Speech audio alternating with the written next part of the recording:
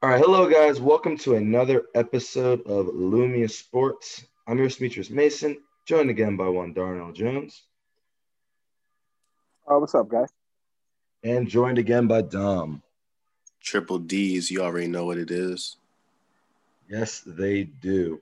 And so let's get into it. Obviously, we had the weekend off, man. We had a little all-star break. So let's get Definitely an all-star break. Hey man, we're killing it. Um, So let's get into it. We're going to start actually with Friday and some of the most important games there. And we're going to start with the Pistons Celtics. The Pistons ended up beating the Celtics 108 to 102. One of those games where it looked like the Pistons were going to falter and end up losing, but the Celtics could not quite come from behind and win, mainly because Sadiq Bey just went crazy. 30 points, 12 rebounds for him. DeLon Wright also had 22 as well for the Pistons and for the Celtics. Again, no Marcus Smart. This game, no Kemba Walker. So even though Jason Tatum at 33, Jaylen Brown at 27, it just really didn't get enough actually from Pritchard, who only had 2 points. And no one else, obviously, no 20-point game this time from Ojale. And they just struggled scoring the ball. Darnell, what'd you see out of this one? Yeah, you summed it up pretty well about, especially from Detroit's perspective. I think Sadiq Bey had obviously he had a career night, seven of seven from three, 10 of 12 from the field with his 30 points. And Jeremy Grant's been playing well for the Pistons. He was only 5 of 16 from the field, but it didn't matter because they got 22 from DeLon Wright. And for the Celtics, they need scoring outside of Jason Tatum and Jaylen Brown. And they've been struggling to find a nice rotation to complement those guys the best. And having no Marcus Smart out there, it's really been tough because they've been tinkering with different lineups. You saw a lineup the other day where they started Grant Williams and Tristan Thompson.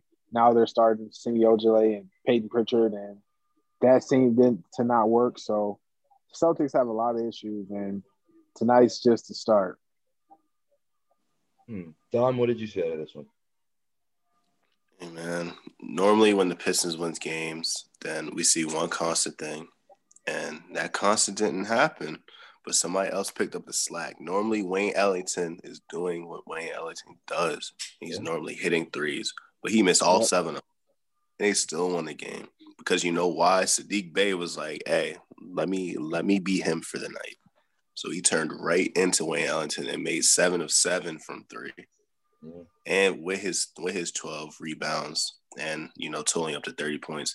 And even though Jeremy Grant didn't have a good game, DeLon Wright was able to pick up the slack and everything. So it's just like their core players that are normally capable of doing stuff didn't really have too much of an impact, but their other players were able to offset it a little bit.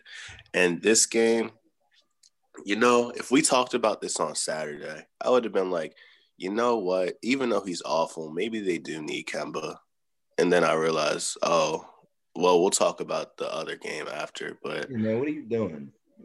I'm just saying, we're doing this on Monday, so they know we're doing it on Monday. So it's just like, I'm just saying, I would have said, damn, I guess they do need Kemba, but we'll talk about that later. We will talk more about how ass the Celtics are. Believe me. Yes, we will. My favorite thing to talk about. Moving on. Actually, this is on me because I forgot to tell you guys. This is one I wanted to go over as well, only because it was the first time this year we've actually seen it happen. So the Mavs ended up beating the Pelicans 143-130. This man, Zion Williamson, really didn't miss a shot in the paint, had 36 points. Ingram had 30 as well, and they still lose by double digits because the Mavericks really just didn't miss any threes. They all just went crazy from beyond. Luka just turned into Superman, 46 points, 12 assists, 8 rebounds for him. Kristaps came out early, just firing away from three. And they realized, hey, man, if the Bulls can set records, so can we. I believe they hit 25 threes on this team and just blew them out of the water. We haven't seen the Mavericks do that all season. Dom, you were watching this one. What'd you see out of it? So I so I actually this was one of the games that we had differences in. I was like so Chicago beat the Pelicans by raining threes on them, and like they had to set a franchise record to beat them. And the Pelicans were on like a 5-game win streak going in before that game. So I was like, okay, the Mavericks aren't supposed to be able to shoot threes. And the Pelicans were just on like a 5 or whatever game win streak. So maybe they'll pick it back up tonight. And again, I remember I was talking to Demetrius at halftime. I was like, bro, Zion is setting records and they're only up 4. I was like, they're not gonna win this game. Nope. And then boom. Luka found his shot against this team. Luka has been struggling from 3 all season, but he found it this game, and he shot 5 of 8 from 3. Porzingis, who's also been struggling from 3 all season, found his. This is the first time all season Porzingis has cracked 30, and it's the first time, at least in a while, that Luka's cracked 40. So, they just played exceptionally well. They got a little bit of contribution from Dorian Finney-Smith hit 4 threes as well. Like, it's just the people who normally don't make a lot of threes were just making a lot of threes against the Pelicans. And as we know about the Pelicans, they're really a ground and pound team because most of their players can't really shoot that well. And then the ones that can't play defense if they even going to shoot well. Like JJ, he went 3 for 5 out there, but he can't shoot. Lonzo, he went 4 for 10 from 3. Bledsoe went 4 for 4 from 3. Ingram went 4 of 9 from 3. Like they all shot relatively well from 3. However, I mean, Dallas just had their number that night, and as much offense as the Pelicans don't score 130. Cause that was another thing. I was like, the Mavericks also can't play defense on top of not being able to shoot. So, I thought the Pelicans were on one, but nah, the Mavericks just found their rhythm this game. So, Darnell, what do you think? Yes, it's a surprising game. It's a game where if you look at the score or the box scores from the Pelicans, you'll wonder how did they lose this game. But the Pelicans really can't guard anybody, and Dallas just had a good night offensively where Lucas had a career high and 17 of 30 from the field, scored his 46. Normally, you see him getting good rebound numbers and assist numbers as well. He had 8 and 12. And Porzingis was hot from the field. I think he started off really good. And I think Dallas has been getting really good play from Jalen Brunson. He didn't really have it doesn't really jump off the screen, but he had a solid 13 and 7 assists with 6 rebounds, 4 or 5 from the field. They've been getting really good point guard play, and it seems like their offense is kind of solidifying now that Porzingis has got his legs under him a little bit, and Dallas has been kind of digging out of that hole, and they're approaching 500, and I still think they got a little bit of room to run. Yeah. Yeah, absolutely. My thing is, it's not surprising because the Pelicans suck, but we'll get more into that later. They stunk all season. They had a 5-game mirage, but they're not a good team. Moving on, the Jazz beat the Bucks 129-115. And this is just a game where the Jazz just came out, and this is the first time I've actually fully watched them this season. Watching the game, I mean, Giannis had 29 and 15, but he couldn't do anything in the first half when they felt like stopping him. They said Brook Lopez has to beat us, and he was shooting okay, but not good enough to deal with their offense. And their offense just flowed just really well. Gobert went out there, and if he's going to score the same amount as Giannis, basically do what Giannis does. He had 27 and 12. He really, if he just equals the other center, you just see these guards. Donovan Mitchell, 26 points. Ingles, 27. Clarkson, 25. It was just too much for the Bucks to handle, especially because they couldn't guard them with no Jrue Holiday in there. Darnell, what'd you see out of this game? I saw Utah playing like the best team in basketball. Whenever Utah, you look at the numbers, and Donovan Mitchell scored 26. He was a plus 18. You got a plus 18 from Bogdanovich. He didn't have a great game. He was only 1 for 5 from 3. Donovan Mitchell was 1 for 9 as well. But it didn't really matter because they got consistent scoring from Rudy Gobert with 9 of 12 from 27, 27 from Ingles, 25 from Clarkson, and 10 from Favors. Like, whenever they're moving the ball like that, and if you saw some of the highlights and some of the plays of the game, they were playing some of the cleanest basketball that you'll ever watch. And it was just amazing to see. And I think that they're playing decent, but we kind of know what Milwaukee is at this point. So I don't think anything that they do kind of scares anybody anymore. But the way that Utah's playing, they still have a lot of upside, and they're catching a lot of teams off guard. Milwaukee was the latest victim. Mm-hmm. Yeah, exactly. Dom, what did you see out of this one? I mean, Utah is just a team that, they just know their role, really. Like we said before, they know their role and everybody plays it well. If you look, people have been in and out the rotation and they've still been on this, massive winning streak. Donovan Mitchell's been in and out.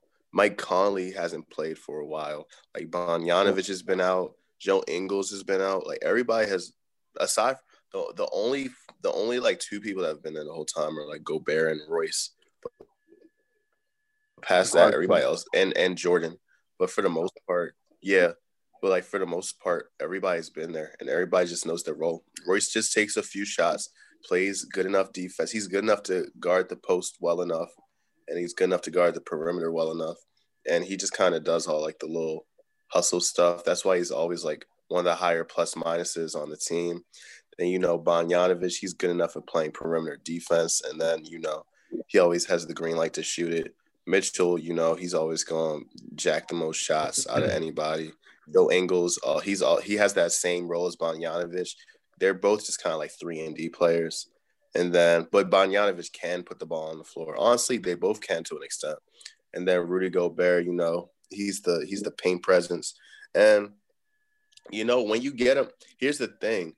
When you get Rudy out on a pick and roll, what used to kill them, especially against like Steph or Harden or whoever, which, they're two of the best guards of all time. So it's not even really fair to put that against them. But, when he would step like outside the paint, it would just be a disaster.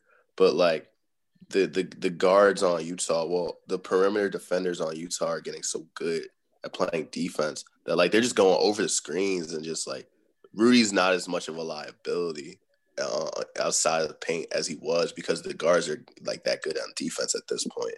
And then off the bench, Derek Favors was a bad starter for the Pelicans, but he is a good backup because he is capable of scoring and he is capable of getting rebounds. So, Derek Favors has been a good pickup for them. Jordan Clarkson, he's going to go out there and just replace what Mitchell does out there, jack a bunch of shots. And like we said before, he's in the running for, sixth man of the year, if not leading it. And if you're going to get almost 30 from 4 different people, then, you're going to win most games. And then on Milwaukee's side, they were missing Drew, so they were missing a decent amount of offense. But really, the key to the team, it all depends on if he's going to have a good game or not. It really all relies on Dante. And, Dante only shot 2 for 9. He went 1 for 4 from 3. He was the lowest minus out there with a minus 14. So, especially without Drew out there, Dante is going to have to increase his offensive output. But regardless, I picked Milwaukee because I was like, bro, Utah not just gonna win every game, but you know what, they are, and I'm tired of pretending like they're not. So keep picking against them. You're doing great, man. You're doing a good job.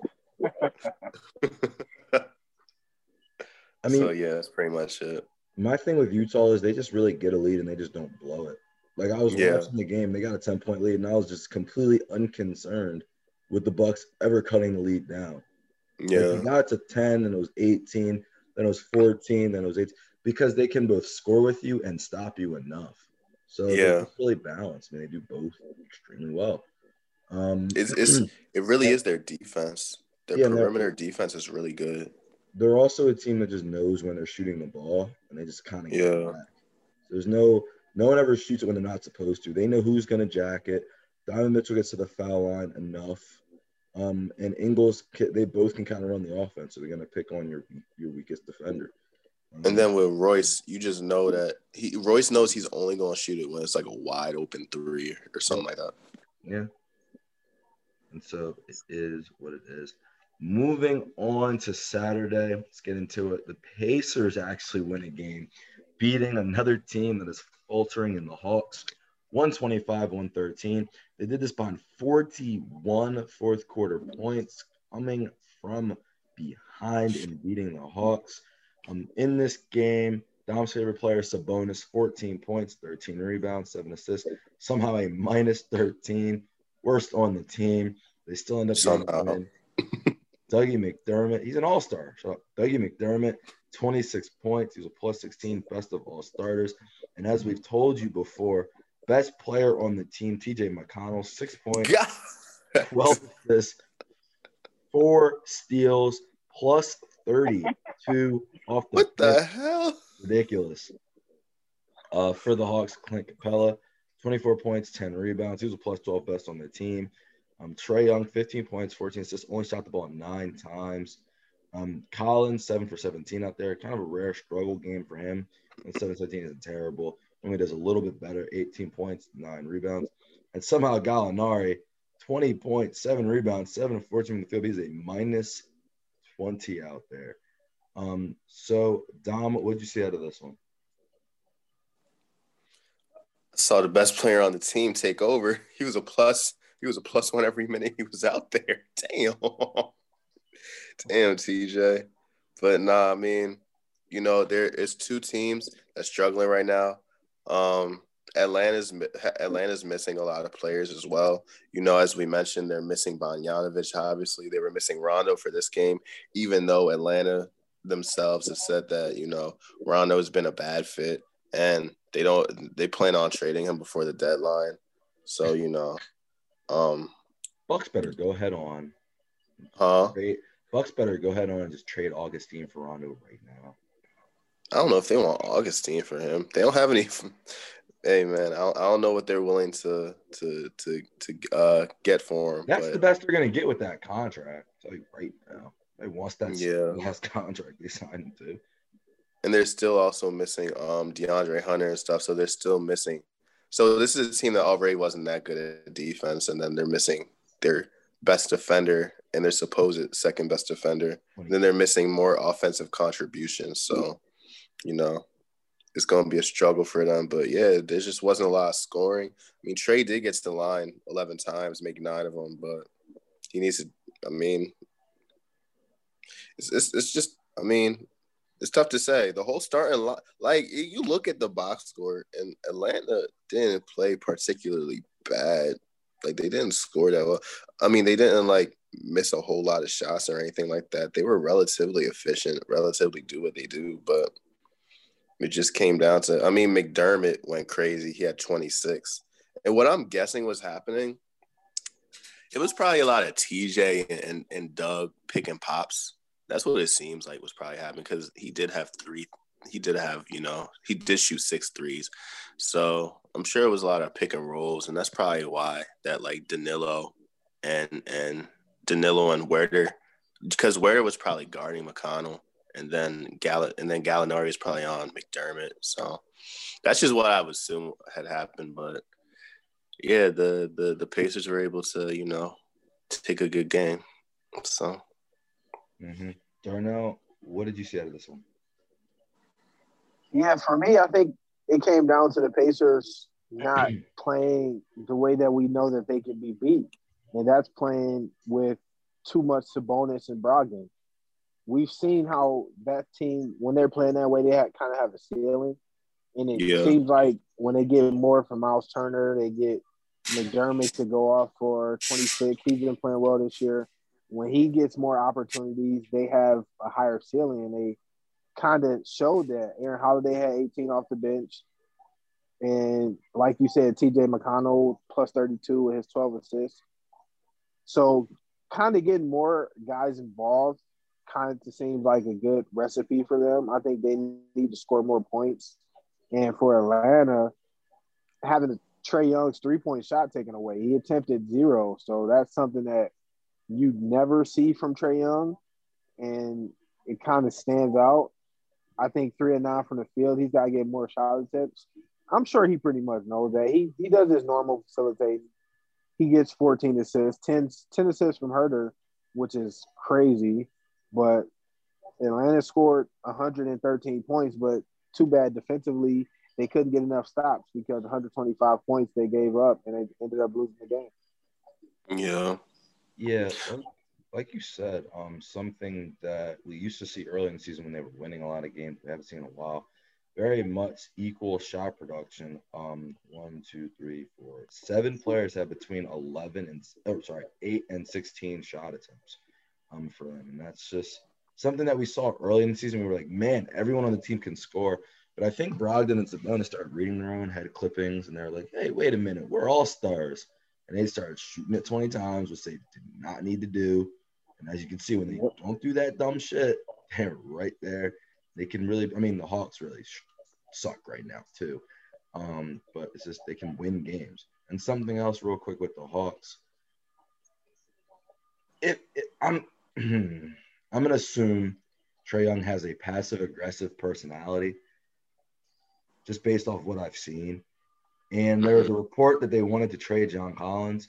To me, it's no surprise he comes out, doesn't shoot the ball. And then John Collins shoots the most on the team. And suddenly they want to trade him. Because John Collins is probably like, hey, dude, can you really, stop doing that? Because you're we're losing games. When really so I think now the whole organization's freaking out. And really the issue is they don't have their third or second, depending on where you rank. To me, I think Collins is their best and Hunter is their second best player, but whatever. Their third best player in Hunter, their fourth in Bogdanovic, and Rondo, who's going to be a necessity if they get to the playoffs. But I just think that he's going to be gone by that point. He's going to be gone by that point. Exactly. That's what I mean. But their organization's freaking out, and they won't let them get there. They won't let them get out. We saw early in the year, man, they looked like I really thought it was going to be man, it's going to be one of those years where they just are unstoppable, and they're going to get they're going to be a second-round exit, but a top 3 seed. And then they just faltered because of the injuries, because now they don't have that scoring power. Because Hunter came out crazy. Yeah. Bogdanovic really shores up everything. You know who Hunter has reminded me of this season? They've kind of been doing the same thing. Mikal Bridges on Phoenix. Yeah. And it's just imagine Phoenix if Bridges wasn't there. It's the same type of thing. Yeah. No, yeah, it's a great point. Yeah, Hunter has really had a wild rise. It's kind of what people were hoping and expecting, and then he just went down. Because he's their one wing player who can kind of just do something, who can guard people and then score consistently, shooting it or off the dribble, just like Bridges. Yeah. Although Booker's a wing player. Booker's more like a point wing player. Anyway, though, moving on. I knew I shouldn't have picked my team to win this game because I just felt like they weren't going to do it. But the Suns beat the Sixers 120-111. Even though Joel Embiid did all he could, 35 points out there, they really just said, hey, guess what? Y'all will not be able to get up a lot of threes. Sixers shot 7-17 from 3. They just weren't allowed to attempt a lot. Curry 1 for 5 from there. Danny Green 2 for 3. They just really didn't get up a lot of threes like they normally do. And for the Suns, hey, man, they came out. And Booker just said he wanted to win this game out there. And that's exactly what he did. 36 points for Devin Booker, 14-23. Chris Paul, 18 points, 10 assists, 8 rebounds. He was 8 of 13 as well. And for the bench, Cam Johnson, plus 21 in 24 minutes. Jake Crowder off the bench as well, plus 16 in 33 minutes. That was a shocker. Saric, plus 18 in 15 minutes. All their power forwards came off the bench and just obliterated the Sixers. And it looked like they just did it, as a team by tandem. Dwight Howard went out there minus 12, Thibault minus 15. Weird game. It just seemed like they just out-power forwarded the Sixers. I don't really know what to make of this one. Darno, what'd you see out of it? Yeah, for Phoenix, it proves that Phoenix is one of the elite teams in the NBA. I think they've taken a step. I think that Devin Booker kind of showed that it doesn't really matter who guards him. Ben Simmons has been playing great on the defensive end this year, and he got the matchup of Devin Booker, and he had no answers. He could guard him at all. And you got good offensive night from Joel Embiid. He does what he normally does, 35, 8 rebounds. But like you said, they took away the three-point shot for Philly, and Philly was forced to take a lot of twos. And just tonight, Phoenix was just a better team. They got balanced scoring, 18 out of Chris Paul, 10 assists, does what he normally does. Aiden pitched in 11. And like we said, Jay Crowder deserves more minutes than Cam Johnson. He got his 32. Cam got his 23. So that looked like that's kind of solving itself. Sarge has not really been doing much this year. We haven't seen much of him, but he had 15. And whenever you can get that kind of scoring off the bench, it's going to be hard to stop teams. And that's what we saw out of Phoenix. Tom, what were your thoughts on this one? It came down to the reason y'all lost the other game. I forget who y'all lost to, but it came down to the same reason. The Blazers, yeah. Y'all just didn't have enough bench production.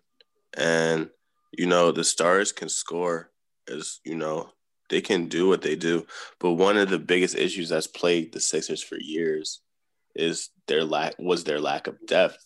But, they're missing Shake.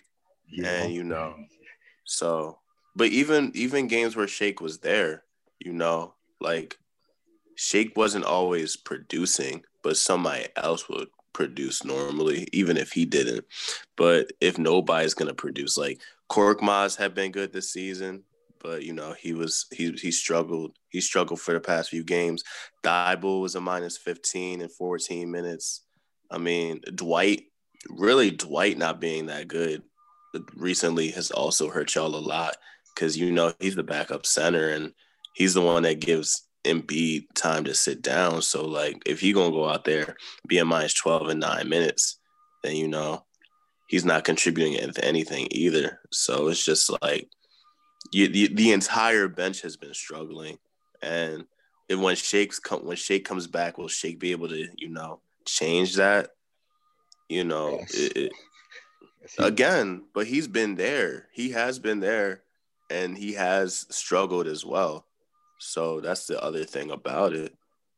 That's all it comes down to. Wow. But yeah, I think it all comes down to the bench production for this loss, though. While he struggled, they didn't lose. So yeah, I agree with you. He struggled kind of. That's only because we saw him go off for 20 and 30. He still is going to give you more than 6. Doesn't matter how much he's struggling. And that's the best bench production they had, 6. Shake has scored at least 10 all season, I want to say. And that's probably a little low. Probably more like 15 is what he's averaging. But he's going to give you that, and he's going to give you just someone else who can handle the ball. It can't just be Maxey. And this, because he's not as much as early in the season I like to compare him to that. Clearly it was because Shake was there too. He's not quite on the Halliburton, LaMelo Ball level. But one other thing is it seemed like both teams are kind of playing around with their lineups a lot. Just kind of seeing what would work against a really good team. Mike Scott, who hasn't played a lot this season, has been hurt and hasn't played a lot. He went out there 11 minutes, minus 6. They were just trying to try him out. He didn't really do much. But this type of game is the reason that Korkmaz to me playing is an issue. Yes, he'd come out and shoot hot. But if he's ever cold, he is beyond useless. He doesn't play defense. He doesn't pass the ball great. And so he's going to be out there just jacking up shots and missing them and then not playing defense. Well, what does that do? That's why, to me personally, I would much rather go out there and just see Isaiah Joe because he can play defense. He will play defense. And he can shoot. I saw him in the games when, we didn't have that many players. He was out there shooting the ball. One other thing for the Suns that I didn't mention, Cameron Payne came back, and that obviously, again, further shores up their bench. He played 15 minutes, was a +7 out there. He's just another player. Handle the ball, can do something with it. And that kind of shows as well. And E'Twaun Moore, we've seen him really produce out there. well. He had 11 off the bench. And yeah, like you guys were both saying, it was really the bench production. Rare, I'm going to do this, but shout out Monty Williams. He saw Kaminsky out there for 11 minutes and was like, you know what? He doesn't need to play any more minutes in this one. He just went to the other 3 power forwards. He's like, there's just a bad matchup for a good team. Respect it. He did it and put out his best player for the 3rd most minutes. Jay Crowder's out there at 33 minutes, and that's how you get wins. Hey, man, I'm very happy. I'm very proud. This is the first time I've gone on a full-on Sixers rant, really all podcasts. You know, everyone knows I'm a Sixers fan, so I'm proud of that. Yeah. Balance, keeping it very even, you know. Darnell knows these issues happen way too often, but you know what? Go with it. Better now. Moving on, the Nets beat the Warriors 134-117. Hey, man, for this game for the Nets, I just knew they weren't losing this one. They just no DeAndre Jordan. It probably absolutely helped them out. They decided to just start KD at the 5, basically, starting him with Brown and Harris. And they said, we'll just play him against Draymond. Who cares? Who cares? That's exactly what happened. Him or Jordan. I don't even know, but it doesn't matter because Draymond ain't going to score. And KD went out there, 20 points, 6 assists, 8 of 19. Kyrie, 10 of 17, 23 points. Harden, perfect. 19 points, 8 rebounds, 16 assists, plus 28, 11 shots. This is exactly what he wants to do. He didn't even have to do what he does. Man had to go to the foul line twice. Jeff Green off the bench, 14 points. And for the Warriors, Steph was a minus 26, but still 27 points, 5 assists. Draymond also a minus 26, 6 points, 8 assists, but he had 0 turnovers. So you know what I'm looking at. Oubre, 17 and 10, minus 22, 6 of 15, 1 of 5 from deep. And hey man, Pascal tried. He had 16 off the bench. He was a plus 7. Bazemore plus 12 off the bench. But they just didn't have enough, obviously, to beat the Nets. It's a high-powered offense. Darnell, what'd you see out of this one? Yeah, for me, for Golden State, you've got to figure out a way to get scoring. And Steph Curry, he shot well from the field, but his 3-point shot wasn't falling. He was 2 of 9. Normally, he makes more than that. Normally, he makes close to 10 a game. Close to 10, somewhere in that range. Not at the level of 10, but a few under that. But I think they got to get more out of Andrew Wiggins. They know that. Draymond Green's been playing well in the facilitating role, but when Steph's not making his threes, that really is not as effective.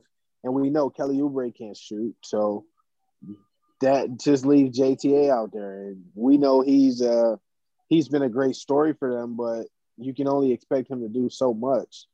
And we know for Brooklyn has James Harden, who's playing point guard now. I guess Kyrie Irving went up to James Harden over the last few days or so and told him, you're going to play point guard, I'm going to play shooting guard. That's how that's going to play out. We're going to do what we've been doing. Yeah, like just so there's no confusion, like you passing the ball is working, so you keep passing the ball to me and I'm a scorer. And this is what I do. And this is what they do. We know Kevin Durant, he's going to do what he does. He only had 20, but he didn't really need to do much either because Kyrie Irving has been the most consistent player for them all year, and he's just been continuing to show up. Dom, what were your thoughts? I mean, Brooklyn's a team that doesn't really defend, but then Golden State is a team that doesn't have a whole lot of offense outside of Steph. People are capable of scoring, but if Wiggins gonna go 7 for 15 and Oubre gonna go 6 for 15 right with them, if they both gonna take 15 shots and miss most of them, then we know Draymond can't score. And like you were just saying with Juan, I mean, Juan is, he's a good starter because, he'll play defense and he'll shoot the ball. He's capable of shooting, but, he's not anybody that's going to, make the box score go crazy. So, and then off the bench, Damian Lee, as we've said before, Like he started off real hot to the season, but as the time's gone on, his points have started dwindling. He's become a little less efficient. Pascal didn't even have that bad of a game, but Great game. the fact that he really can't shoot threes, that harms them a lot. Really, it came down. How many threes did they have? Steph had 2, Oubre and Wiggins had 2 together. We had 2. Yeah, they had 9. So, I mean, for a team that's known for shooting threes, and then Harden had 5 on his own, with Joe having 3, Durant had 1, Kyrie had 2, Tyler Johnson had 3. Yeah, they had 16. They just got outrained. And for the team that normally rains it on them, you know what I mean? They just didn't have enough production out of everybody. Because even like Steph is just naturally going to be efficient. But I mean, he just didn't have much help from anybody else. So what I thought was interesting, Darnell, I don't think you were with us when we first reached the conclusion of this. But Kyrie going in and being like, hey, James Harden, you're going to be the point guard, blah, blah, blah. Trying to act like the leader, whatever the fuck. Or like whatever Kyrie's trying to do. No one ever knows. I don't think he knows, but it's fine. Because James Harden has reached the conclusion, that James Harden to be exact. He said, you know what? I know exactly what I want. I got everything I wanted. I already got all the MVPs. I got the scoring titles. I did all this.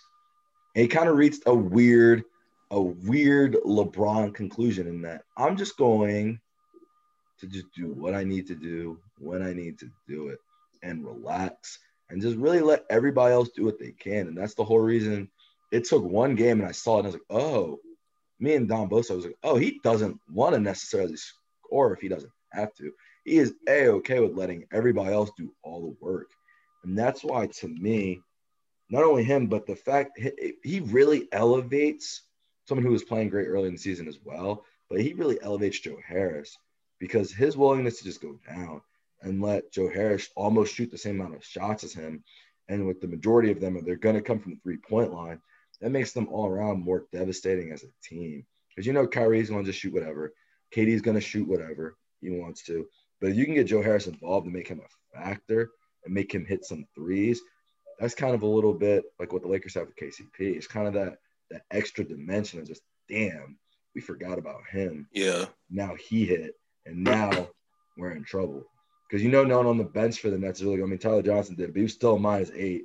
So they said, you know what? Even though you can hit, you got to get the hell out of here.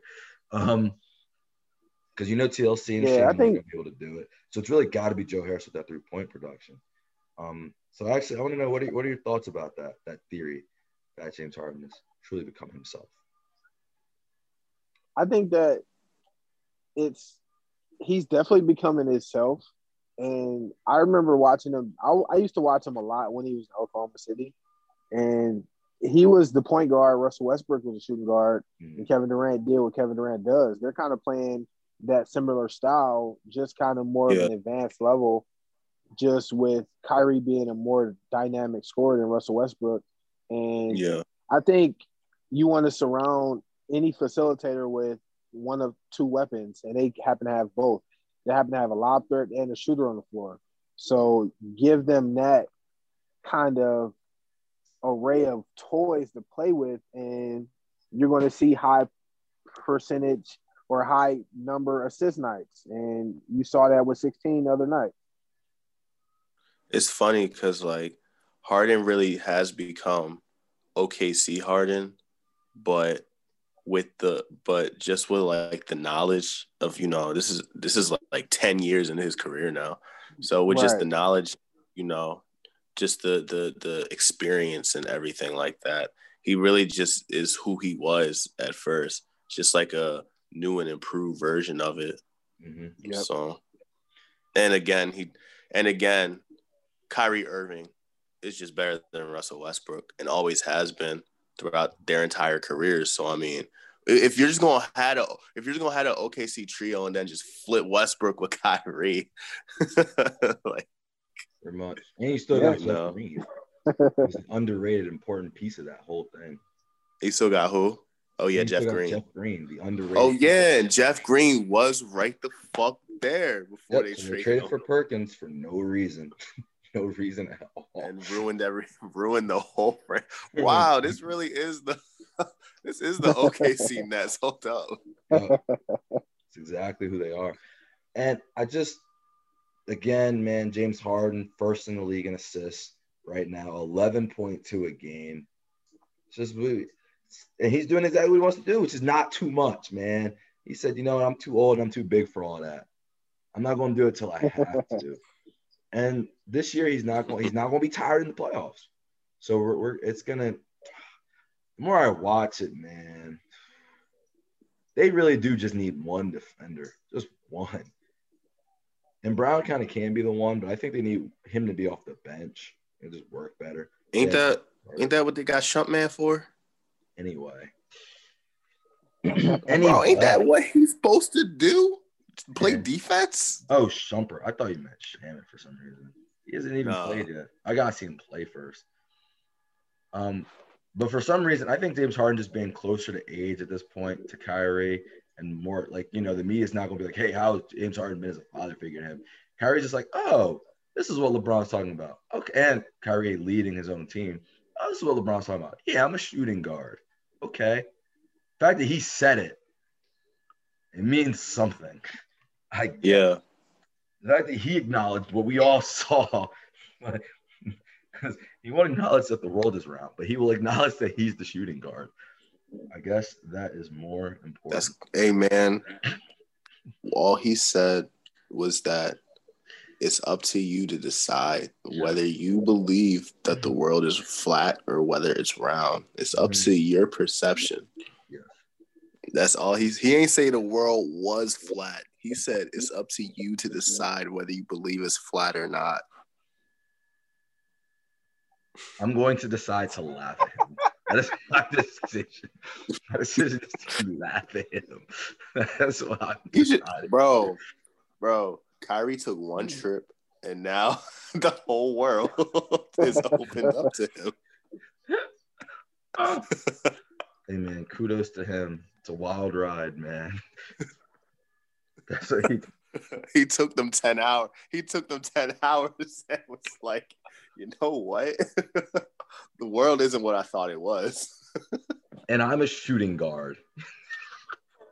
Hey, man. If he needed to take a trip to realize that he's a shooting guard, then damn it. Hey, man, whatever opens your mind. Moving on. Off of drugs to something more boring. The Spurs beat the Hornets 122-110. Surprisingly, because they came out in the first quarter and only had 17 points. I don't fucking know what Greg Popovich does, because in the second quarter they had 47 and it was tied heading into the fourth. It looked like Charlotte had them. And they just came out 33-21. I really was going to watch this game and try to study exactly what the freak they do. But I think looking at the stats, I have an answer, right? They played this guy, Vassell.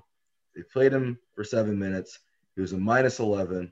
They said, you know what? Today, not your day. Lonnie Walker came off the bench this game. So they switched him and White around, and White actually exploded today. 25 points. Yeah. 4 for 8 from deep. Dejounte Murray, 10 of 22, 26 points. DeRozan only shot the ball 8 times, but he had 9 assists. So I guess they're just kinging on him. Keldon Johnson, 18. And Lonnie off the bench, 11. Patty Mills, 10, but he just, I guess, kept shooting threes. He shot up 8. That was enough. Rudy Gay at +8 out there at 12. They had 1, 2, 3, 6 people in double figures, 2 other with 8. And the Hornets don't really play great defense, so they just kept attacking it. Terry Rozier tried. He 33 points out there, 4 assists. Fortunately for LaMelo, this was a game where he couldn't just do what he wanted to do. Coach was very happy to watch him go out there and turn it over 5 times as they get the loss. 17 points, though, 12 rebounds, 8 assists, but a -16 for him. Bridges, a rare off night for him. He just was fouling people, 5 fouls, -12. Malik Monk had 23. Man, look at this. It really is like some wild equation. McDaniels was out there for 25 minutes, and he was a -17. Oh, they didn't have Gordon Hayward. I didn't even notice that. I would have picked him if I saw that. Yeah.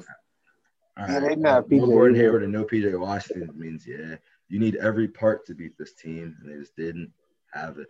Dom, what'd you see out of this one?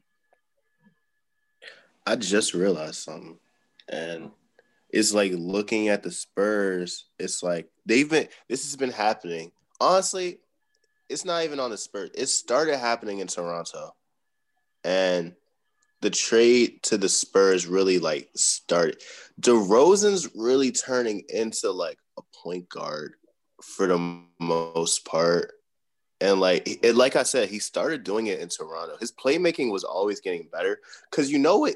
He's really similar to Westbrook because neither of them can shoot threes, and they're only really good at finishing. And DeRozan at least has a mid range shot. He's one of the best mid range shooters of all time, let alone right now. So DeRozan has just he's accepted his role of being a playmaker. And I think he was doing it in Toronto, but they needed more from that, more than that from him because Toronto didn't have all the offense necessary without him. But with the Spurs, the Spurs, they just don't employ, bad people for the most part. So everybody is capable of doing something. And DeRozan really does fit the role of he really doesn't have to score that much. He's capable of it. He does put up his 20s. He does put up 30 occasionally, 20 sometimes. But when you look at it, he's averaging 7 assists. His assist rate is always going up. So, it's different than Westbrook because Westbrook still does shoot a lot. And on the Wizards, he honestly has to shoot a lot because that team is depleted with talent aside from Beal. But with the Spurs, DeRozan doesn't have to shoot too much. He really only does it when he has to. But he prefers to be a playmaker. It's honestly the same thing we were saying about Harden. He's not Harden, so he's missing the three. If DeRozan ever had the three, he would have been so much better of a player. But that's never gonna happen. Whose fault is that? So, but again, his huh? Said whose fault is that? Him, but still. Hey man, we see Giannis try. Some people just don't got it. Giannis has been trying all the time, and he still can't do it. But DeRozan, he's just accepted himself to be a facilitator. Because like I said, sometimes he will have them 30-point games. Other times he do only be scoring 6 points with 10 assists, and they be winning the games. I think it's just learning their roles. So you were saying Aldridge is, their most important player. I don't think they're doing this without DeRozan either. I think they're kind of split. Honestly, I would even say DeRozan's a bit more important, but that's what I think about the team. Everybody just the Spurs system has always been about ball movement. And since DeRozan's already been trying to do that in Toronto, then he came right over and just fully embraced it. Mm-hmm. Darnell, what are your thoughts? Yeah, I think for the Spurs, they've been getting really, really good play out of DeMar DeRozan. And like Dom said, he's been playing that facilitator role, DeJounte Murray as well. And get Derek White back has been key. He pissed in his 25. And whenever they can get balanced scoring like that, they kind of exploded in the second quarter, beating Charlotte 47-26. And I think that kind of sealed the win for San Antonio. And anytime Charlotte doesn't have their full array of weapons, you're not really going to see them play that well because they kind of play by committee. And LaMelo's been having good assist numbers because he has a lot of weapons out there, a lot of options. But when you take some of that away, you kind of limit him and what he can do. And even though Terry had played a good game, his 33, it kind of just wasn't enough because you saw so much balanced scoring from San Antonio. Yeah, I agree. I think this is the reason that Derek White is so needed. Because they have a game like this where they can kind of explode. Because now because Keldon Johnson, we've been from the beginning of the season, we've said it, him in the starting lineup. There's a reason he just came out of nowhere and starting. Greg Popovich isn't going to do that, but he's a consistent scorer. DeJounte Murray now can explode because Derek White's going to be out there hitting threes. So now Murray can kind of go to the basket more often. So now it's him and DeRozan. And now, because Lonnie isn't a three-point shooter that much either. And on the bench, you have Lonnie and Rudy who can go to the basket, and Patty Mills can shoot. So this is ideally the team that they want to have out there, and you can kind of see it. They just really need one shooter and another guy who can kind of do it. I guess Keldon's one who can kind of do it. Rudy is a guy who can kind of do it. But if they have Derek White and Patty Mills. Well, Rudy. Go ahead. I said Rudy can as well. He can kind of do it as well. Yeah, that's what I said, but thank you for interrupting saying that. Anyway, yeah, so if you have one guy who can do it, one guy who can kind of do it. Clearly, Greg Popovich has some magical offense that no one in the league can ever figure out, and now they're 16-11, and I give up. I just give up. I give up. I don't know what to do. I don't know how to pick Spurs games. I guess if they play anyone under 500, I'm just going to pick the Spurs and just call it a day. I also didn't know they just beat everyone under 500. Anyone who just has any flaw. Anyway, hey man, moving on. Well, they did just beat Golden State too. Yeah, Golden State has a ton of flaws. A lot, actually. Yeah. I can beat him. But moving on to that dude who continues to try, can't really shoot threes. The Bucks beat the Thunder. I'm sorry, the Thunder beat the Bucks. Oops. 114-109. Another game. No Drew Holiday. I really think, I hope that they figure out what they need to do and just put dude on the bench. Because as you can see, first off, Giannis, 24 points, 17 rebounds, 10 assists, great performance on 5 turnovers. So, again, they're trying to do that thing where they make him a point guard. He's not a freaking point guard. He's going to have a lot of turnovers. Middleton, minus 10 out there, 22 shots, but he has to shoot the ball. Forbes shot it 17 times. Only made 6 of them, but somehow he's a +5. So, again, for Dom's theory, you can't blame Forbes for this one because Bobby Portis, man, he tried. 9-14 off the bench, 21 points, +6, and he was playing with the other dude. And this guy, DJ Augustine, 22 minutes, 7 assists, 0 for 3 from the field, -13. I'm hoping that when Drew Holiday comes back, keep Forbes in the starting lineup, put DiVincenzo on the bench, and never play Augustine again. Anyway, for the Thunder, no Shai Gilgeous-Alexander, no problem as they just continue to, I don't know. I really feel like they beat teams they're not supposed to beat, and they're still not that good on the record. They're 11-15, and they keep beating teams again. They're like a little bit better version of the Pistons. But anyway, Horford, 20 points, 8 for 16, 9 assists, 7 rebounds for him. Dort, 19, +10 for him as well. Jackson started this game. He had 22 points. Again, that weird equation. I understand it. No one really was awful out there for them. Diallo was a +0 because he had 13 rebounds, but he was 3 of 16 from the field. But he's got to shoot it off the bench. It's like his whole job. He's got to shoot it. He just shoots it and goes and gets it, I guess, because he had 6 offensive rebounds. He said, fuck it, I'm just going to get the ball. No Shea, no Maladin, no Hill. 3 very important point guards for them. Didn't matter. Win the game because the Bucks were missing their point guard. And their other one sucks. Darnell, what were your thoughts on this one? This one was a really surprising game. Without Shea out there, you wonder how Lou Dort's going to get his shots, but he still managed to get 13 of them, 8 3-point attempts. Darius Bazley took 7, Al Horford took 7, and they made 15 as a team. You look at the production from the starters, very balanced. Nobody off the bench jumps out of the screen, but everybody pitched in with a few baskets of their own. Even though we know the bulk of it came from Diallo shooting 16 of them, but 3 of 16 is not going to get it done. However, he was a +0. I have no idea. But defense. I'm looking at – it's got to be defense.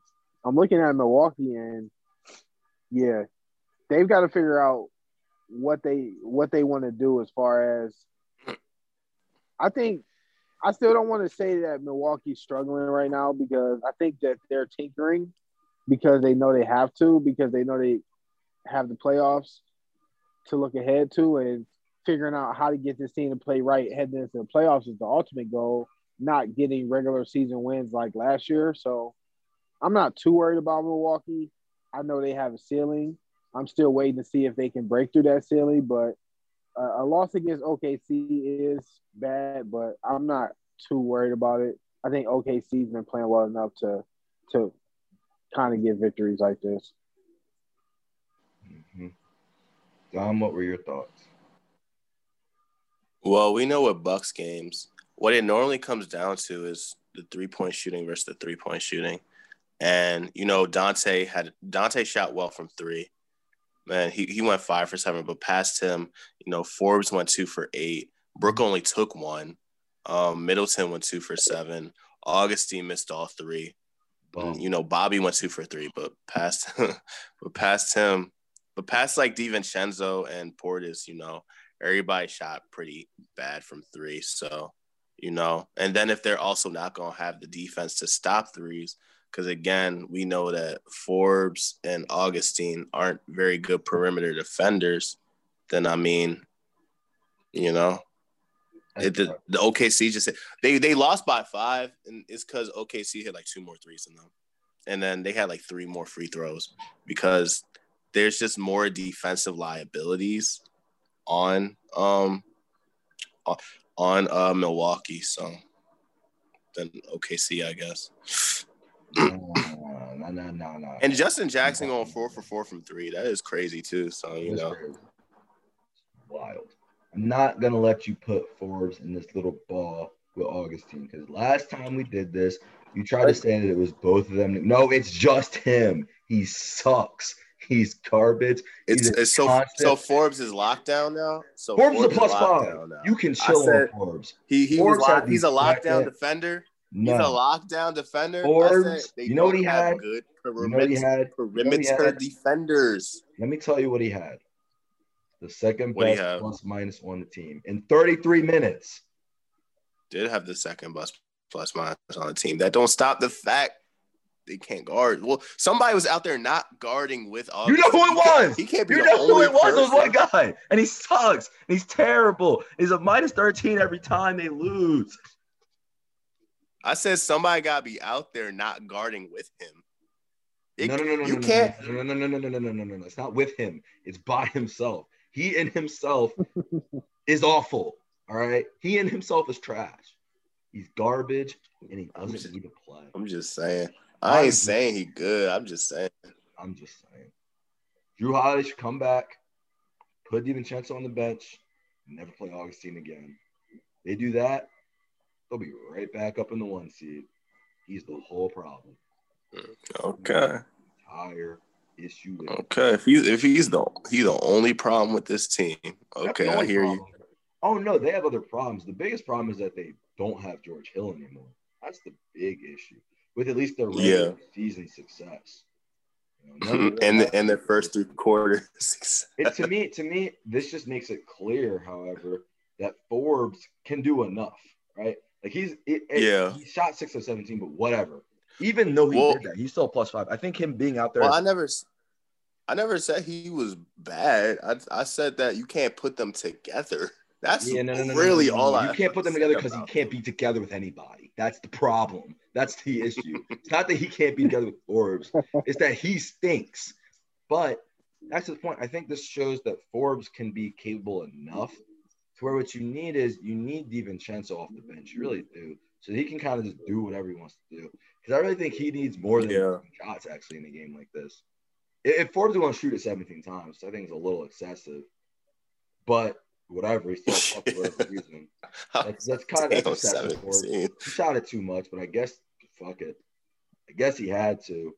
I don't know. And look, he only took 8 threes, so that means he took like 9, just like got regular 0 shots. Free throws. Amen. I know. I'm looking right at it. It's pretty bad, but whatever. I think that DiVincenzo should be off the bench. Jrue Holiday is just a better version of DiVincenzo, and put him on the bench. And he can come out there and he can jack threes. And then Bobby can just come off the bench and just jack threes. You still got Forbes and Middleton out there who can shoot it as starters, and that can just be that. What you can't have is DJ Augustine play in a playoff game ever. So if they figure that out, and who knows if Budenholzer's a good coach at this point, or if he just has Giannis. Because, man, I'm going to give him the excuse for right now because there's no Drew. But if I still see DJ play 20 minutes, 20 minutes, bro.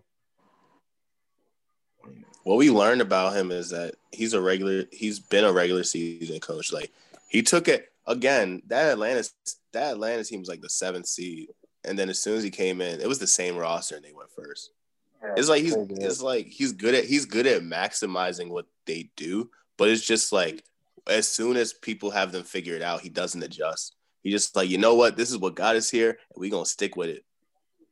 And so that's really the problem with him coaching. That's why he can do it in the regular season. You can do it against a bunch of different teams that don't give a fuck about you. But as soon as a team locks in on you, they're like, oh wait, we figured something out. He's not like, hey, let me try and figure something out with him. He's like, you know what? Yeah, in fairness to Budenholzer, let's just keep doing it because it brought us here. Yeah, that Atlanta team did get to the conference finals before they got swept. They got there. So they definitely maxed out. This Bucks team is not maxing out. So the Atlanta team can be whatever it was. This Bucks team has not been doing that. Nope. Lost the second round twice. Nope. Well, they did. Well, they went to the conference finals one year. They lost to Toronto. Yeah, no.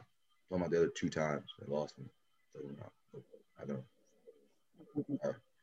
It's only been one other time with him, but he's only been there 2 years. Whatever. I know it feels longer, but he's only been there 2 years. Felt like a decade. Of watching him go there and do nothing.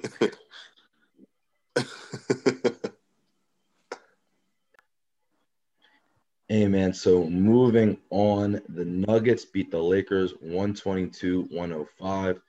Anthony Davis played for 14 minutes, but then left the game re-aggravating an injury. He did have 15 of those 14 minutes. He was -4. He really looked like he's going to help them lead the charge for this win. But after he went down, they just could not deal with the Nuggets scoring. LeBron out there, 22 points, 9 assists, 10 rebounds, but a -17 because he was trying to do everything out there. I have a theory on one of these players. Schroeder, 3 of 10. I'll get to that in a minute, though, -8. And Caruso, rare game. He was somehow 4 for 6, but a -19 out there. Kuzma had 19 off the bench. And I see why he was a -19. My bad, Caruso. It's Wesley Matthews going out there. 17 minutes, 0 for 2 shooting, 3 fouls. Caruso also had 3 fouls as well. So they're just out there hacking people all game. For the Nuggets, Porter Jr., 3 for 11, 1 for 7 from 3, but a +9. Jokic, 23 points, 16 rebounds, 10 assists, and Jamal Murray decided this game, he's going to try. 25 points, +27, 7 of 15 from the field. Darnell, what did you see out of this one? Yeah, I think this game came down to Anthony Davis just re-aggravating that Achilles injury that he's been dealing with all season. I think that's a major development with the Lakers that we have to monitor because if they don't have Anthony Davis, then I don't think they have a chance to repeat, obviously. But for Denver got good, solid production out of their starters and good production out of their bench. So Denver's been playing really, really good basketball lately. They score a lot of points.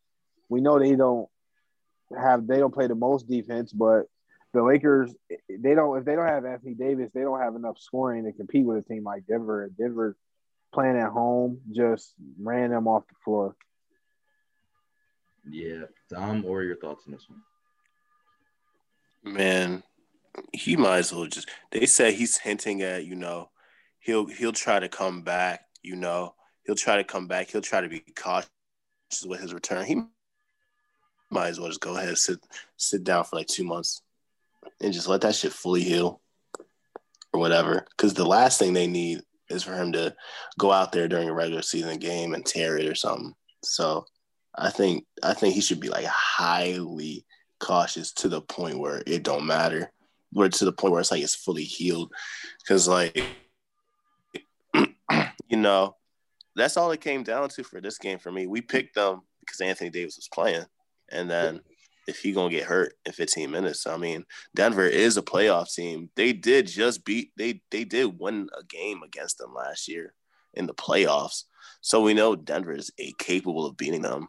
But if Anthony Davis ain't going to be there, then, I mean, you know, I just think Anthony Davis might as well just go ahead, wait till that thing is fully healed, and, you know, just wait till then.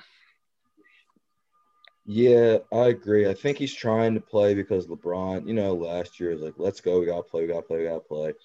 So he's trying to tough it out. But he already did it. And he did that last year. We know you're injury prone. You're good, man. Just sit down. Probably already got your all-star game. Relax. Just chill out. Yeah. One thing for the Nuggets that I find very interesting, I was doing some research and talking. Real quick, my theory on the Lakers. I think Schroeder comes out early in the game. Shouldn't start, but he shoots the ball. It kind of ruins the rhythm. I don't know if that happened this game, but I've just watched them do it. And we've seen them trail against a lot of teams they shouldn't be trailing against. And that's just what I think normally happens to them. So that's not really something that happened in this game, but it's just something to look for if you ever see them trailing. Because Schroeder's running the offense and LeBron's like, all right, I kind of want to win this game, actually. So let's stop doing that. I think he's going to have to do that going forward, though, because now with no Anthony Davis, Schroeder's probably going to have to take the offensive reign. So we'll see how much that affects him and if he can kind of pick it up.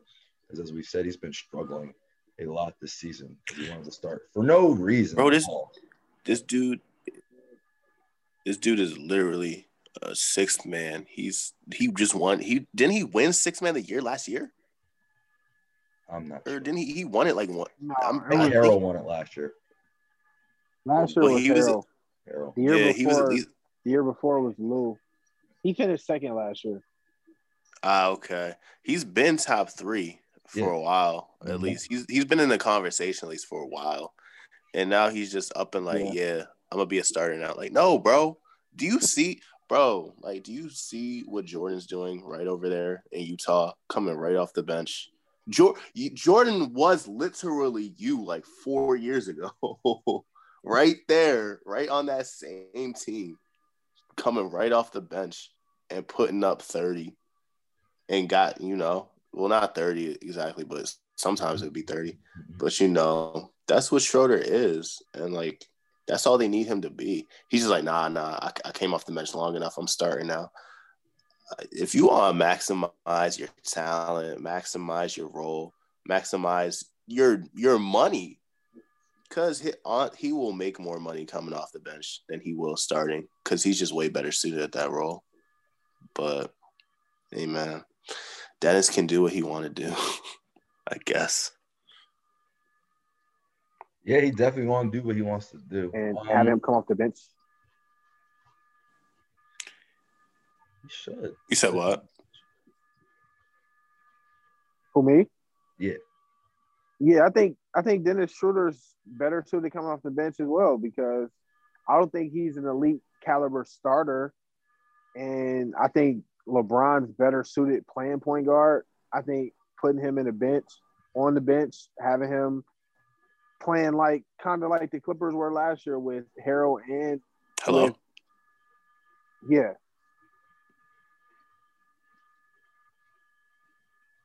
but having him with Harrell coming off the bench might be better for him. Yeah, I agree. I mean, that would be perfect for them, but Schroeder wants to do what he wants to do, so whatever. One thing that's very interesting for the Nuggets, I was looking at this. This guy Zeke Nnaji, first round pick for them this year. He came out this game 16 points, but 80% from deep. It's weird because so far this season he's played 13 games and averaged, only 5 minutes a game, 3 points, whatever. But he shoots at 60% from deep.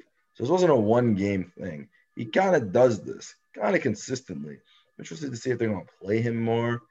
They should. And I just feel like if you want to, he's not going to be there, obviously, this season. But if he can be any little itty-bitty part of what Grant was, shooting it from deep, then it's something that they should do, and it's something that someone they should play more because they're kind of struggling from that end a little bit because the dude Porter kind of has been struggling from deep.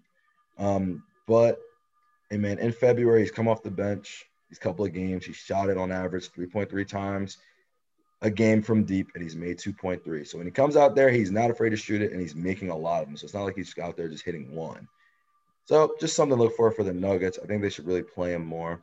And they decided to play him against the Lakers, so that tells me something. A lot of minutes, 24, most he's played all season. Just a little interesting little tidbit from them. But moving on, these dudes, I don't even know who I want to look at more. We're going to save them both for last. The Blazers end up being the Mavericks in what was an incredible game.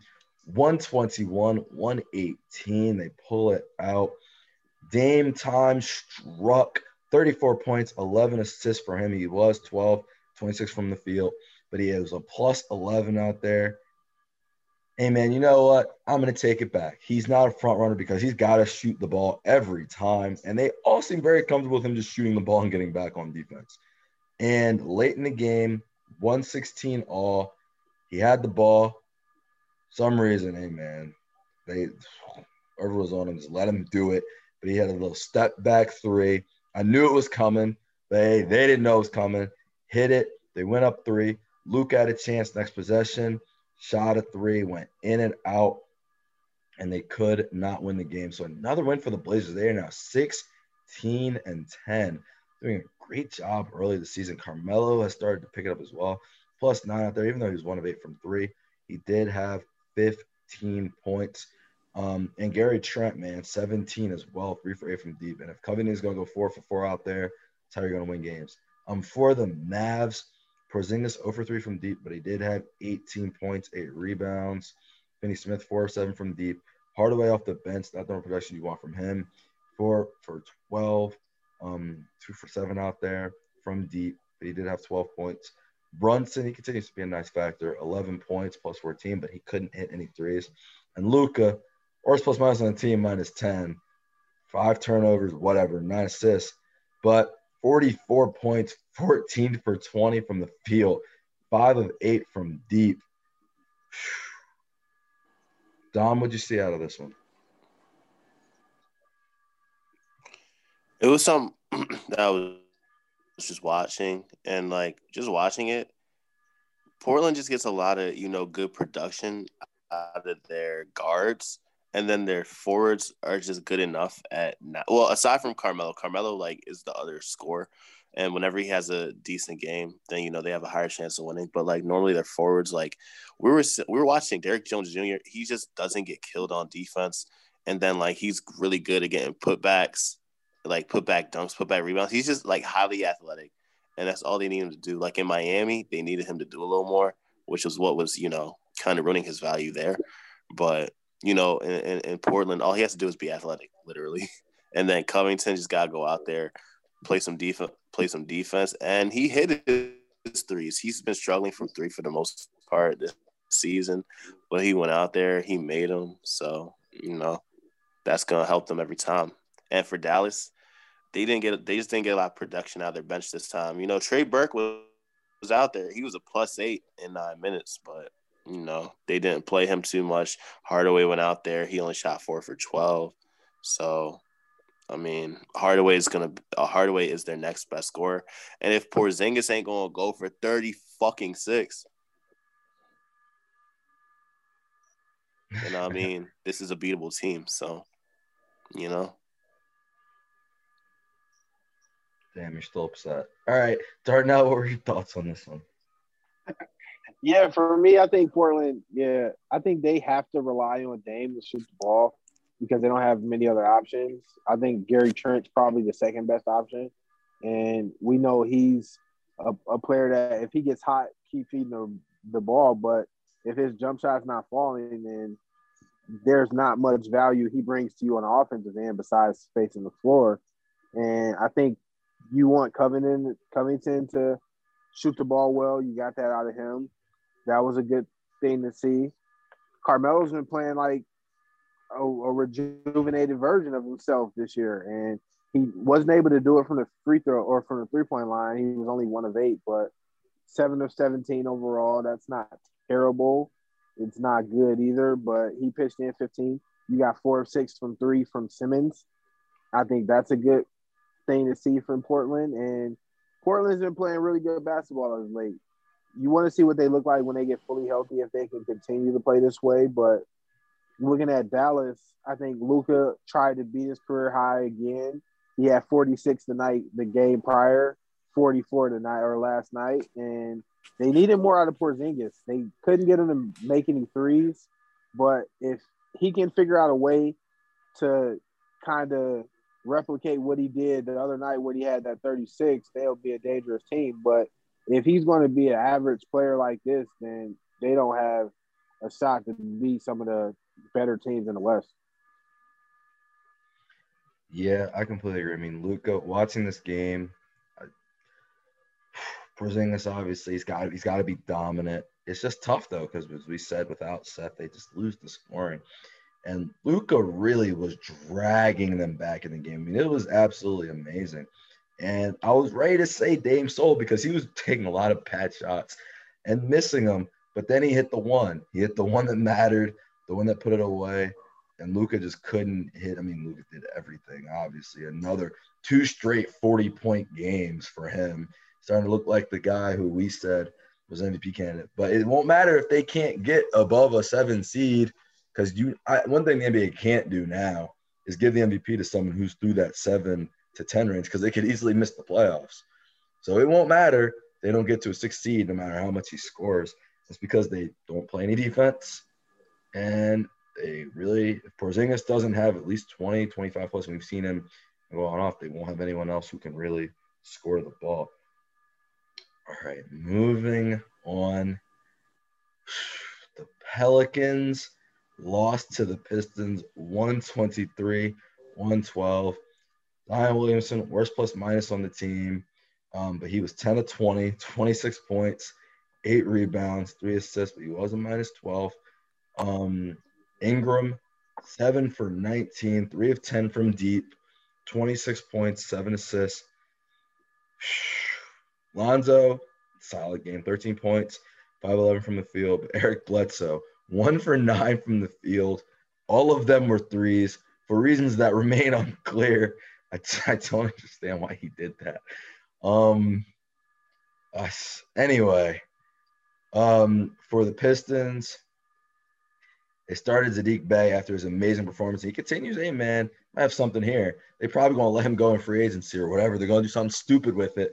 But 16 points, 6 assists, 4 of 8 from deep. He's taken the place of Wayne Ellington. He really has. Grant, 4 for 15 from the field, 15 points for him. And off the bench, I still don't know how to say this guy's last name, man. But CV out there. He's been having some nice performances for them off the bench in these games where they win. 18 points, 4 of 8 from deep. Josh Jackson, 21 as well off the bench. And we know the Pelicans bench is awful. And the Pistons, for some reason, sometimes comes through very, very clutch for them. Darnell, what'd you see out of this one? Yeah, I think it came down to I think it's gotten to the point that you look at Zion Williamson and he shot 10 of 20 from the field, and you say that's an off night for him. That's how absurd his field goal percentage is. But I think Brandon Ingram going 7 of 19 was the killer. They only lost by 9 or 11 points, and I think if they would have got a kind of better performance out of those two, they would have had a better chance in the game. But you got to give Detroit credit because they've been playing well the last few games or so, and they didn't get the scoring from Wayne Ellington, but they got scoring off the bench. Josh Jackson pitched in 21. They got 18 from I can't pronounce his name either, but yeah, DeLon Wright. He's been in the starting lineup playing well. He scored 17, and that's pretty much all you need. Whenever you can have balanced scoring like that, it's always going to be tough to defend. And we know New Orleans can't guard anybody, and they're a bad defensive team. But that was pretty much what did it for them, and that's why they lost the game. Mm-hmm. Tom, what were your thoughts? Yeah, I wouldn't call this a rare game for Detroit. They really do be in every game, so it's just a matter of it's just a matter of who gonna let them win and who not. And as we know with the Pelicans, like you were saying, they can't guard threes. The two people are supposed to be good at guarding threes, but clearly they're not. So, well, they're supposed to be good perimeter defenders at least, but neither of them are that good at guarding threes. As we saw, Chicago broke a record against them, and then Dallas came right back into form against them. So, Detroit just came out there, was real confident against them. It was making all their shots. Mikhailiuk, he has 18. Josh Jackson with 21. Mason Plumlee had a triple-double, so that's good to see out of him. He's always kind of been a good passing big, so, that's pretty good. But, everybody just only went 4-15. He's the one that got shoot it, so they understand that. And with the Pelicans, Bledsoe going 1 for 9. He just can't do that. Bledsoe can't shoot 9 threes and only make one of them. They're never going to win if that happens. So then Ingram, he relatively struggled. He went 7 of 19 from the field. They didn't have the offense. So, that's one thing that the Pelicans are going to struggle with. Because Zion's their best player and he don't really shoot threes, most of their points are going to come right in the paint. And they don't have great 3-point shooting from anybody else. And again, the only people that's supposed to be decent at it, they also can't play defense. So, if they're not going to be able to defend nobody and not really be able to shoot, then there's limitations that this team gonna have. Yeah, with the Pelicans, let's look at first off with the Pistons. We've noted all year that the problem really was Derrick Rose, and Dennis Smith has come there and he's been a positive for them, mainly because he's not shooting the ball as much and he's kind of letting everyone else shoot the ball. And they've started winning games the second they got Derrick Rose out of there. Very interesting. Both teams have. So, very interesting thing to happen there. A rare trade that seems like it's working out for both, at least for right now. But for the Pelicans, they have one of the bottom 5 backcourts in the league. I can say that confidently now. These Lonzo and Bledsoe we can keep saying Lonzo's playing. Oh, he's playing nice. He never scores more than 16. And he's not passing it that great this year either. So if he's not going to get you the assist, and he averages 14 a game with 5 assists. That's okay. And we know Bledsoe, he just can be terrible out there. He also averages 13 points and 4 assists. So if they're both going to do that, but then we see them on defense not do anything, which is supposed to be the strength, right? Supposed to guard people. He's just guarding nobody. So, all right, a couple guys who don't really pass that great. It gets you like 13 points. That's cool. But the way that backcourts work now, someone on most teams is getting you at least 17, 18, right? So you're not going to be able to do that or guard anybody, and you're going to let the other team do it. We see Detroit out here hitting 50% of their threes. The third straight game, that's the perimeter's fault. Someone's got to do something about that. The other problem is Ingram is your second best player. Everyone oh yeah, he's like kind of KD-ish. KD does this thing, man. We've seen it. We've seen it in big games. We've seen it, regular season games. You just kind of forget he's out there. Because if he's not scoring, it seems like all the shots are going to go in, right? So you never think he shoots too many bad shots. But if he's not scoring, he kind of goes invisible out there. Now, this game, Ingram did have 7 assists. So, that's fair. But it's just too many games where he's very inefficient. And you'd think it would work because Zion's so efficient. But again, it doesn't work because the backcourt doesn't do anything. They don't guard anyone and they don't score. So you don't guard anyone, you don't score. It leads a lot on Ingram, and Ingram can't – if Ingram's ever inefficient, they just lose. And so for the Pelicans, man, it's just what they are. And their bench isn't going to help either.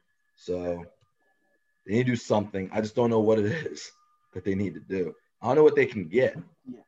Right? I don't know what Yeah, I they can think get. they need to make a move. I think they need to make a move, especially because I think right now they're just asking too much of Brandon Ingram. I don't think he's at that level yet, but yeah, you need to make a move. What that move is, I don't know either. I can't tell you. I think the move is wait for these first round picks. That's the only move I can think of. Obvious, yeah, but when you do that, that means you're eventually going to have to make some moves because you're going to draft players that's either going to replace Steven Adams, Lonzo Ball, or Eric Bledsoe, right? So you're going to have to make a move for one of those three eventually. So why not do it now?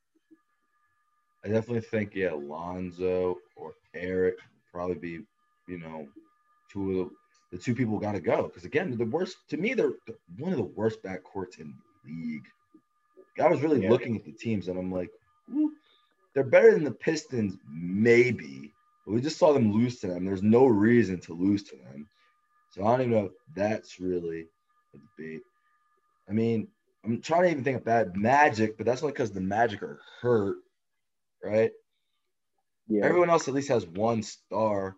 Like the Clippers have Paul George, like the Cavs have Sexton.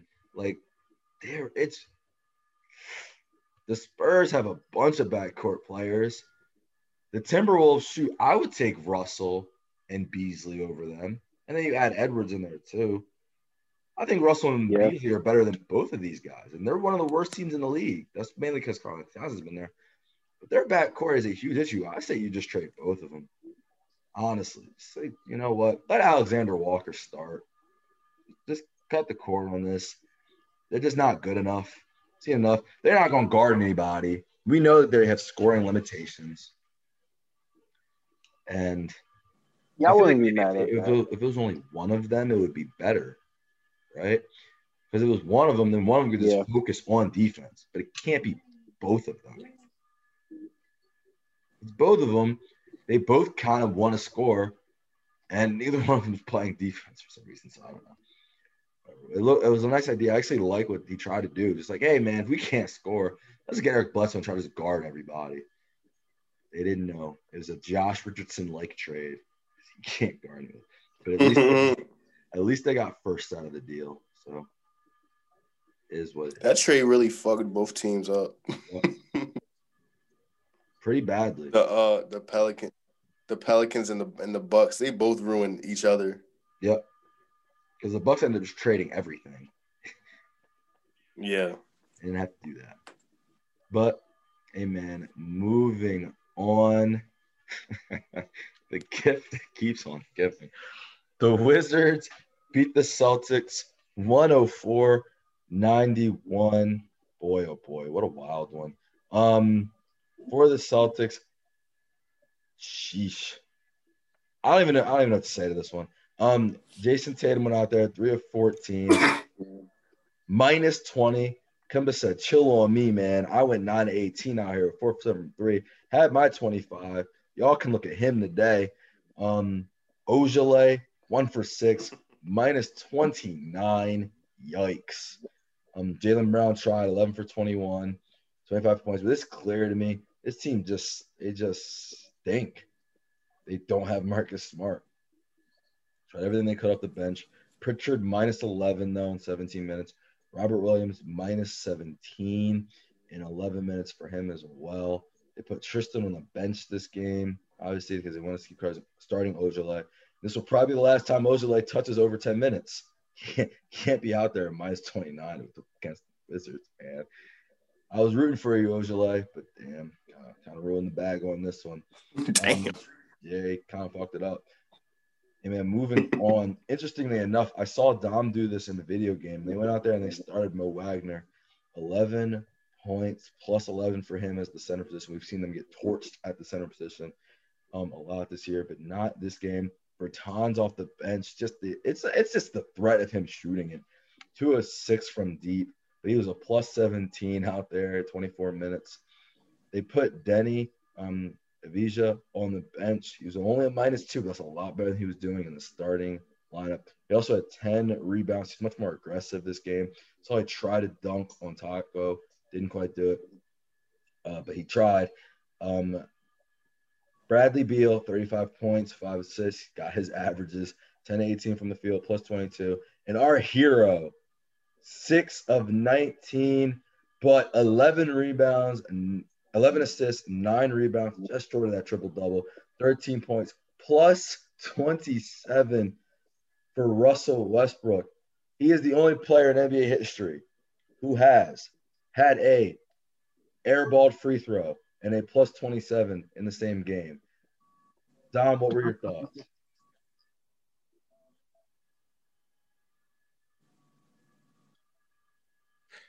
I mean, for Boston, it's funny because like we were saying Marcus Smart was like, the key to the team. When they be saying like somebody is the heart of the team, then they be like, they kind of just mean like they're the main, like they're like the team goes with them. Nah, they be meaning that person's the best player. We saw it with the Clippers. They be like Patrick Beverly's the best player. The heart of the team. Nah, he is the team. Yep. We see it with the Celtics now. Marcus Smart's the heart of the team. Nah, he is the team. Bro, they had everybody else.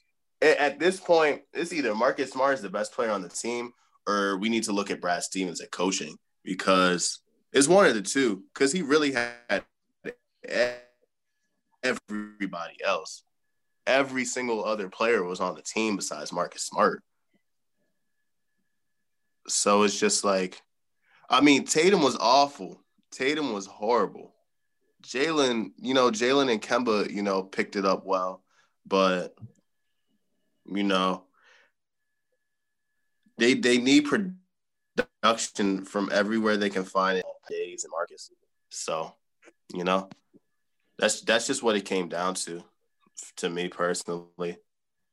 And that's why, like, at first I was saying Kemba needs to be – the reason I was saying Kemba needs to be good is because at least Tatum and Brown were both doing something. Tatum just decided to do nothing for Kemba's, like, first really good game.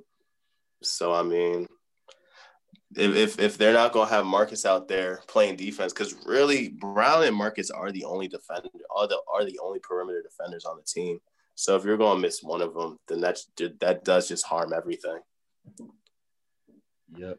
Darnell, what were your thoughts?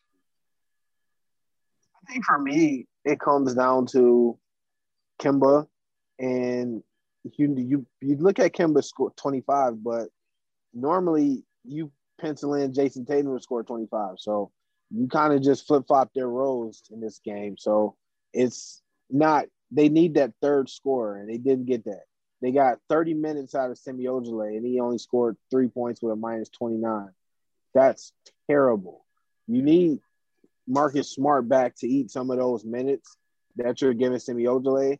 Maybe that can kind of release some of the pressure off of him, put him in a role that he's more comfortable in coming off the bench. You can bring in Tristan Thompson off the bench or cut his minutes back, whatever you want to do. But there's a lot of decisions that Brad Stevens has to make, and I think Boston right now is grasping for air. They're sitting at 500, and with the trade deadline coming up next month, I think we're going to see Boston make a move. They're going to be one of the more aggressive teams because I think that this is another season that they can compete. And if they don't make a move, I think we're going to see Boston kind of be a team that peaked too soon. And it's going to be a lot of questions about Brad Stevens, but we're not at that level yet. I don't want to kind of put the cart before the horse, but I think Boston has a lot of issues that they got to figure out, especially Brad Stevens. And mainly it comes down to who's going to be that production off the bench, who's going to be that third scorer, and can they get good center minutes? What Boston needs to do right now is that if your name doesn't start with J or Marcus, you're available. Man, Kemba, he's just gonna call you out. And whoever and any if your name doesn't start with J or Marcus, you're available, and they just need to, get whoever they can. If you can find any big name that's available for anybody, again, they're looking at Vucevic, but if they can just find some, I won't say a big name, but just like a consistent presence out there, just like if they can find an all-star caliber player, for anybody that's available. They just need to push the trigger on it as soon as possible, because that's the only way. The team really is just devoid of talent. And at first, with the first season, right, when they went to the Eastern Conference Finals, we were like, oh, look at Brad Stevens. He's so able to, develop all the young talent, and he's so great with all the young talent. Boston's just filled with a bunch of young talent right now. And outside of Pritchard and the two Jays, who were both 2 top 3 picks, don't mind you, but people forget Jaylen Brown was also the 3rd pick of the draft before. It's just he didn't come alive until the next year. But aside from the 2 top 3 picks, nobody else on the team really contributes that well. Pritchard is good. I would say Pritchard has been at least a top 10 rookie, if not a top 5 rookie so far. But outside of those two and him, Grant Williams isn't that good. Robert Williams isn't that good. The Green, I don't know, I forget his name. What's his name? Javonte Green, he isn't that good. Semi, he's more of a veteran, but he's not that great. Taco doesn't even get playing time. So it's just they have a lot of people. Carson Edwards isn't that good. I think we kind of overrated their player development just because the two top 3 picks developed into being 2 really good players. Yeah, what happened is Brad Stevens came on the scene. And he beat Brett Brown. And the Sixers were a more talented team, but Brett Brown's an awful coach. And that gave Brad Stevens a lot of his reputation. So that's that simple to me. And we've seen them also, they beat the Wizards one time in 7, and they beat the Raptors one time in 7. But as we've noted, they get all the calls in those games. So Lee really wants them to do well. But to really paint the picture of this, man, the Wizards in this game, a team that does not play defense, shot the ball 40% from the field, 23% from deep, and beat them by double digits. And I know you guys see a bunch of plus 12s in 5 minutes. They were beating them so bad that they were just like, you know what, we give up. And the Celtics outscored them by 9 in the 4th. So the Wizards were really beating them by 20 heading into the 4th quarter. They don't do that to anybody, ever. So the Celtics, it's really, without Marcus, they're just coming apart. And also remember, they're 500, and they were given 2 weeks off while other teams, the Sixers, had to play when people were dealing with the virus. And they're like, Celtics, you guys, we'll postpone all your games. Everyone else, though, y'all got to play. And so they actually could be a lot worse. They could at least be 2-3 games under 500 right now had they been forced to play like other teams were forced to play. Just want to put that out there, some perspective. The craziest part, they're 500 and they're 4th in the West. 4th in the East. Or 5th. They're 5th now, but they're 5th in the East at 500. East, come on, man. Yeah. Indiana's 4th. Yep. That just shows how bad Indiana's. It just shows how bad the East is. East is pretty trash. It's pretty garbage. Ugh. Right now, the East is all Philly. I know Brooklyn's coming alive now, but even Brooklyn has their problems. So the East really is all Philly. Ugh, we're really about to get a Celtics Pacers first round victory for the Celtics. God, that's just gross. And then they really about to come right to us, and we're gonna find out if Doc Rivers is a bad coach or not. Because there's no way we should lose to this team unless they make some changes. There's absolutely no way. But in the regular season, they fight with us every time. So anyway, we will see. How about will you give him a pass if y'all lose to Brooklyn? Depends on how. I have to see it. If KD and Kyrie are just too good, and they're just too good,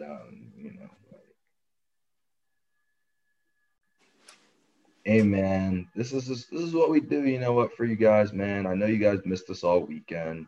Your All-Star break, so we come back and we give you a feature film a movie-long production of a podcast. We're going to end it like we got to end it, man.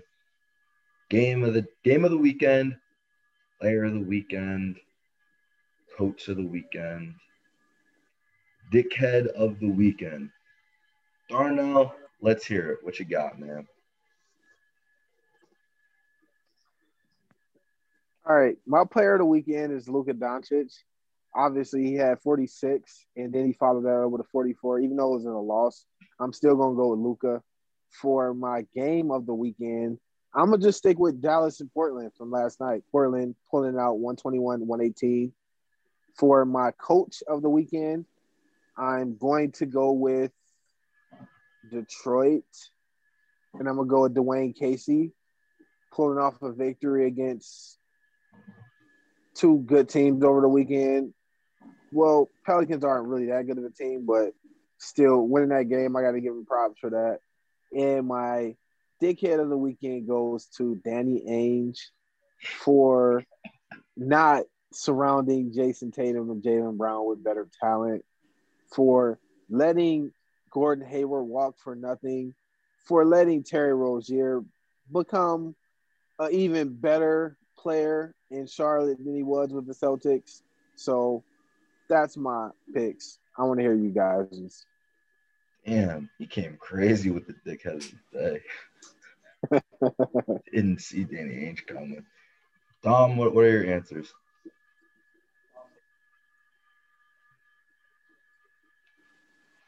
I would say I agree with player and I agree with player and coach. I agree with Luka and Dwayne Casey. I would say game of the weekend. I probably give it to OKC versus Denver. And then dickhead, I actually agree because I thought about this. I forgot about it, but I was like, bro, if Boston just gonna be this ass anyway, they might as well just gone the fuck ahead and kept Terry Rozier and paid him less money than they paying Kemba to go out there and be awful. Yeah. I know Kemba was good yesterday, but look, Kemba at that point. I mean, kept Terry at that point. Yeah, I agree.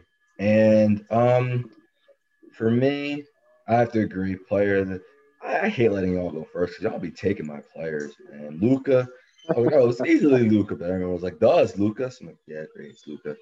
How much more I can say about him? He was shooting great from three, did a great job.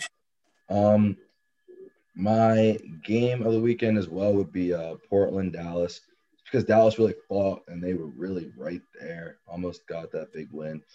My coach of the weekend, I do love Dwayne Casey. I love me some Dwayne Casey, but I'm gonna go with the GOAT. I'm gonna go with Greg Popovich, man. They're 16-11. They just keep beating these teams who we think are more talented, and they just go ahead and just beat them every single time. If you have a losing record, you're not beating the Spurs. It's weird. It just keeps happening. My dickhead of the weekend, actually, I'm giving it to Eric Bledsoe because he doesn't do anything. And he came out last night and decided that he was a three-point shooter for no reason at all. And he went out there and he shot 9 threes and it made no sense. So there you go, Eric Bledsoe. You don't guard the Mavericks. I know it's going back a little bit far, but you didn't guard the Bulls. You don't guard the Mavericks. You let the Pistons shoot on you. He's all team first defense who doesn't guard anybody. And now he's a three-point shooter who can't shoot. So there you go, Eric. Take that. Gave you a lot of credit earlier you didn't deserve. There you go. Hey man, thank you guys so much for listening. We appreciate the consistent support. Oh man. Tonight, Jazz Sixers. Yikes.